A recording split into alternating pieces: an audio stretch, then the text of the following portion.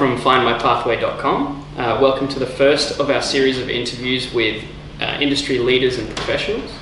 Today I'm here with Sir Gustav Nossel. First of all, thank you so much for having us. It's an absolute honour to be here. It'll be fun to participate. So Professor Nossel, I want to give a bit of background about you first. You've had an absolutely fascinating life. You've been recognised with almost every honour and award a scientist can be recognised with. For example, the Albert Einstein World Award of Science. You've been named Australian of the Year. You were even knighted by the Queen for your research into immunology. And you've been heading world-leading research institutes such as the Walter and Eliza Hall Institute. You've worked with some incredible people and organisations like the Bill and Melinda Gates Foundation, and most recently you've even had a high school and I believe a research institute named after you. And you've been recognised with Lifetime Achievement Awards from Monash University. So all in all, pretty amazing stuff. I think the first thing that I'm really interested in asking you about is you've had all these amazing opportunities and all these different potentials for career pathways. How did you decide the direction of your career since you graduated? Well, first of all, Alan, thank you for the quite generous and altogether excessive plug. First of all, you don't want to believe everything you hear and read. And secondly, if there's a pretty good curriculum vitae there, it's mainly because I've been very lucky in life. So let the viewers and listeners put a good discount factor behind everything you said. Now, let's get on to the question of my career. Funnily enough, I've wanted to do medicine and become a doctor as long as I can remember, from probably about the age of 7. Wow. Would you believe I was 16 years old, all of 16 years old, when I entered medical school in 1948. 16, wow, that's amazing. Well, I can tell you, because of that, I really wasted the first 2 years and didn't kind of wake up until third year med. And so you started at a very early age, 16, to do medicine, but you ended up not as a clinical professional, but rather as a research professional. Yes, well, I can tell you a story about that. At the beginning, I thought I would do medicine and got to know a bit more about it. Well, yeah, I'll end up as either cardiologist or neurologist. I never was going to be a surgeon. I was going to be a physician specialising in some interesting fields. Now, 2 things really happened in that third year that made a difference. First of all, we had enormous classes. We were 600 in first year. Well, quite a few failed that first year. We had very bad staff student ratios, and to be absolutely frank, we were pretty badly taught. So in that third year, a few of us so-called clever kids got together and said, look, we're going to teach one another. Oh, well. We'll study up a particular branch of physiology or a particular branch of biochemistry, and then we'll give little seminars to one another, sort of self-help teaching. And that got me into the research literature, which I found absolutely fascinating. Mm-hmm. So that was point number 1. Point number 2, my elder brother Peter turned to academia. He became a biochemist and a senior lecturer in biochemistry at the University of Adelaide. So I think a little bit of hero worship for my brother also helped. I think they were the 2 factors that made me branch out into research. That's really interesting. You mentioned that your brother was I guess a mentor and someone who you looked up to. Did you also have any other role models and mentors? Well, that's a very wonderful question, and I have a very direct answer. I'm unbelievably lucky to have had 2 quite outstanding mentors. The first one was Sir Macfarlane Burnet. He was the director of the Walter and Eliza Hall Institute, arguably Australia's greatest biologist ever, and it was because of him and wanting to work under him that I moved from Sydney to Melbourne. I'd been a resident at Prince Alfred Hospital, very happy there, actually got married in Sydney, but moved to Melbourne in 1957 as a young 26-year-old man, particularly to work with Burnett. And he was a fantastic mentor, but I'll qualify that in a moment, and when I tell you about the second one. The second one was my mentor for the postdoctoral period in the United States at Stanford University for 2.5 years, from 59 to 61. And his name was Joshua Lederberg, and would you believe he also was a Nobel laureate. Now the two were very different. Burnett was quiet, contemplative, stern, aloof, inner. He was not much good in a robust discussion. He had to take the problem away, study it in the quiet of his own study at night, come back 2 or 3 days later with suggestions and an answer. But wise and deep. Now the second chap, Josh Lederberg, he was a real slow coach. He actually took until age 33 to win the Nobel Prize.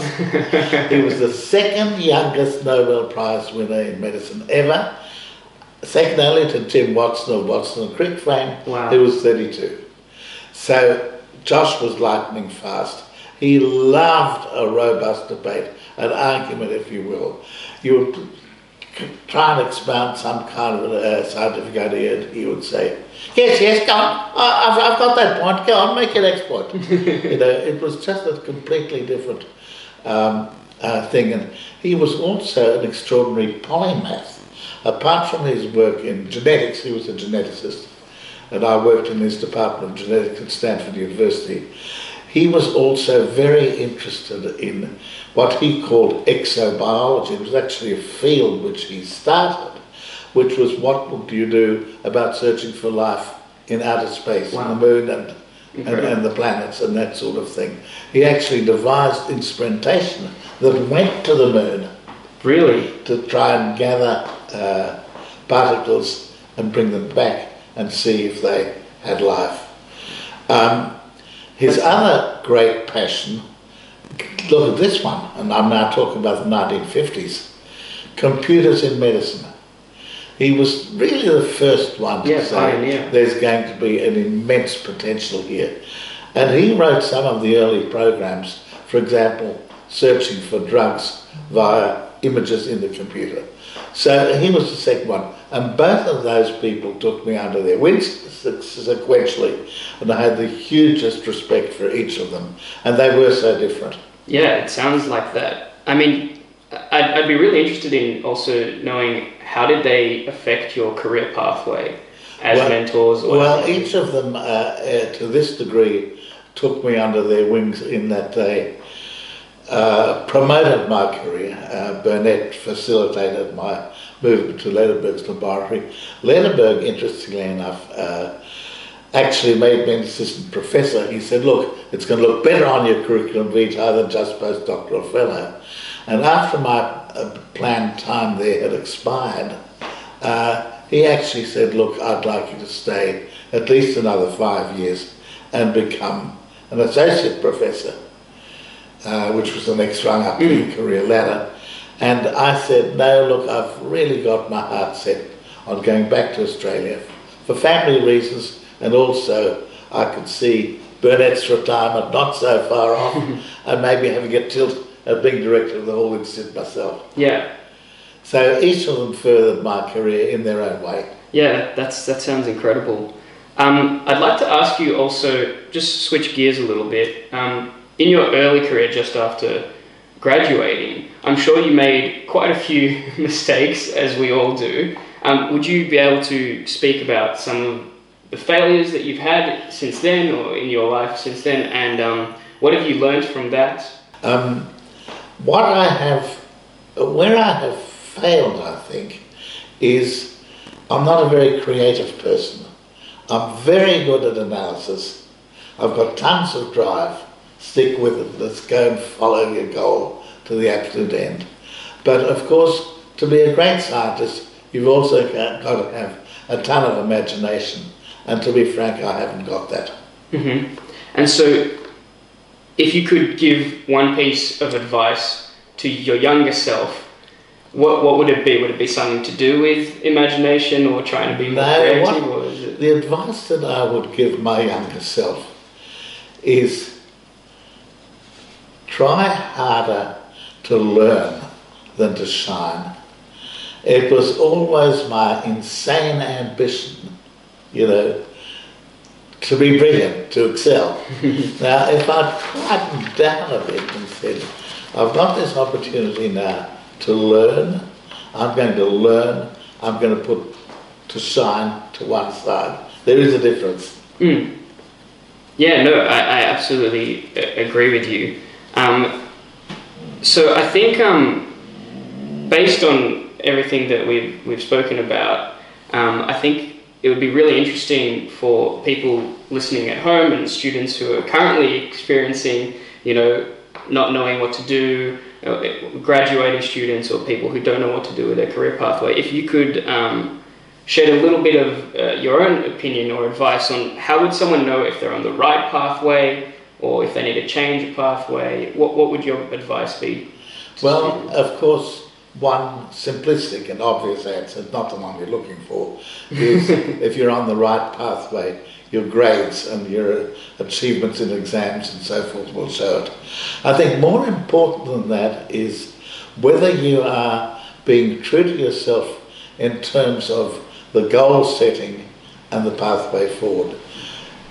You set out to do something, you say to yourself, I want to do this and that. I want to become a surgeon, you know. And to do that, I've got to do medicine, and then afterwards I've got to do residency, and after that I've got to be a surgical assistant and so forth. Are you in fact being true to the path that you've set yourself? If you've set yourself a path to be a good carpenter, or to be a plumber, or whatever it is, am I in fact on that track? Or have I allowed myself to be diverted? And I think it's very important to be true to yourself and to stick on the track that you've set yourself. Yeah, no, I 100% agree. Would you say that's one of the most important things that people can get out of studies and work? Or is there other very key factors that people should be trying to... Well, of course, out of studies and work, the first and most important thing is to develop a skill set. I've mentioned being a surgeon, I've mentioned being a carpenter, you know. Yeah, of course. To be a surgeon, you've got to be dexterous, you've got to know where to cut, you've got to know when to cut, and so forth. And so it's very important to develop a skill set. But also, it's very important to dream a little bit, and possibly dream, you know, they say a person's reach should exceed their grasp. Yeah. Dream a little bit more, dream a little bit further, try to be the very best person that you can in your chosen field. Yeah, I think that's absolutely 100% amazing advice. Would there be any other tips that you can offer specifically for students who are trying to start their journey in the world of research or science? You know, coming into it, it's probably a very different... Yes, there'd be two things that I'd say to a young person who's contemplating a career in research. The first is think big. Choose some goal that is meaningful. Don't bother about being the one to cross the T's or dot the I's or fill in some tiny little detail about multiple sclerosis or a cut on your leg and so forth. Think big. Espouse big and ambitious goals. You won't reach them. Yeah. But if you don't aim high, you certainly will not get to a high point in your research. The second thing is, and it's very interesting how little students think about this, be very careful about the choice of a mentor. If in point of fact you just listen to the person who's your lecturer in physiology, say, oh, that lecture on haematology sounded pretty interesting, I'll go and do my Bachelor of Medical Science with that woman, or I'll go and do a master's degree, take a couple of years off and do a master's degree in that. Now, if you haven't done your research, you might pick an absolute lemon who just happens to be an intriguing lecturer and has got a bit of flair for acting, because, you know, a teacher's also got to be a bit of an actor. So by doing your research, I mean particularly look into the question of whether that person has, him or herself, got some achievements in research. Because they mightn't be very charismatic, Of course. but they might have that kind of depth and reality of expertise that you're looking for. I'm often amazed at how little effort people put into the choice of their mentor, how that's an almost accidental thing as they breeze through their course. Yeah, no, I absolutely agree with you. Is there any specific tips or things that, you know, you mentioned that you should look into their research or their achievements? Are there any specifics that you have that people should look for? Well, a specific that I would look for, again, this is not so obvious. I wouldn't look so much for numbers of publications. I'd look for the quality of the journals in which the person publishes. You know, it's pretty easy to get a paper published. It's actually quite funny. In my computer, nearly every day, there's a letter from some obscure journal that you've never heard of, soliciting papers. Dr. Nossel, we kindly ask you to submit your latest work to such and such journal of rubbishy irrelevance, you know. Whereas everybody knows that, you know, for the short articles, it's Nature in the UK or Science in the US. For the more deliberative articles, it might be the Journal of Experimental Medicine or Cell. It's not likely to be the Pakistani Journal of Wilderness Science, you know. And that's a quite an important trick. A second thing that you can do, and this is just a bit more sophisticated now, don't just look for the number of publications, look for the number of citations. How often has that scientist published something that another scientist will want to quote in her paper, you know? And by the way, that's now much easier to be done than it used to be in my day. You can actually find out how often a particular article has been cited, and that's a slightly more sophisticated way. Yeah, that sounds like really interesting advice. I want to just switch gears to, we're talking about the past and I guess the present. I'd like to speak a little bit about the future of the field that you're in. So you oversee cutting edge research in immunology and clinical science. What do you think the future holds for individuals working in these fields or for the field? Well, I think the first thing to say is it is just a marvellous time to be young in medical science. There are so many openings, and that is because the technologies that we have today are so powerful, and we have learnt so much in the past as a platform on which to gaze into the future. I think the future in medical science is going to be quite remarkable. Now, if we want to talk specifics, there would be three things that I would mention. I would mention instrumentation, such as the synchrotron out of Monash University. It's just one example of a really sophisticated instrument that allows you to do so many things. The second thing I would mention is gene sequencing, trying to figure out the details of the DNA of particular cells, of particular individuals, giving you a depth of insight. And the third thing that I would mention is bioinformatics, so that you can now extract wisdom and depth and interest from masses of data that at the first don't appear to be particularly interesting. But if you have enough of the data, cross-interrogate it smartly enough, you'll learn very interesting new things. Yeah, they all sound like amazing opportunities. What do you think of impact of technologies like artificial intelligence in expanding these fields?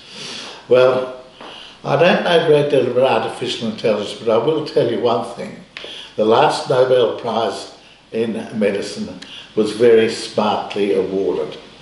The last Nobel Prize in medicine went to two guys, Tony Allison, a Yank, and Tasuku Honjo, a Japanese, and they discovered something which, when you think about it, is actually incredibly simple. They discovered that you can activate something by inhibiting the inhibitor. Now let me say that a little bit more simply. It was actually Claude Bernard in the 19th century who discovered to every action is an equal and opposite reaction.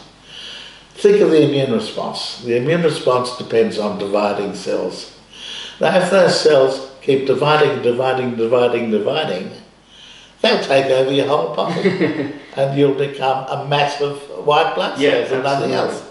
So there's got to be something that holds those back, and that's what we call Tregs, or to put it into simple form, suppressor cells.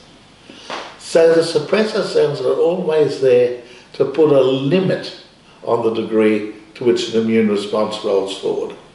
And it just turns out that in the cancer field, your own lymphocytes are trying to beat that cancer. But there are, and they do, it's been shown quite conclusively through immunodeficient people who get a much higher incidence of cancer, that the immune system does prevent cancers from developing. But there are some where it fails.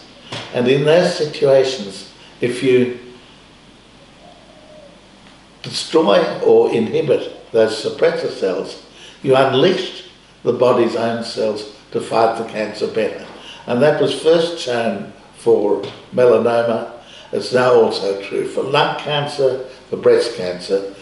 Goodness knows where that field will go. So I think that is a tremendous field to follow. Yeah, that sounds like something that people can definitely get involved with. Is that something you think that is, young researchers coming into the field with the idea of, you said before, you have to aim big, dream big, try and solve these. Try and extend that concept in as many directions as you can. It's going to be a load that will be mined for a long time. That sounds amazing. Well, I wanted to thank you very much for your time. I think you've really helped give insight and advice for students and people who are starting their careers and interested in research and science. Hopefully, I'm sure you will continue to inspire people to pursue careers in research and in science. So thank you so much for your time. And to the young people, I would say, continue with your dream. I'll tell you this, most people in research don't make much money, but boy, do they have an exciting life. They have a wonderful life, pitting yourself against the unknown, breasting these particular challenges. Young people, give it a go for it. You'll enjoy it. Absolutely. Thank you so much. And for those at home, to see the interview transcript and to find out more about choosing the right career in science and medicine or research, you can visit findmypathway.com. Thank you.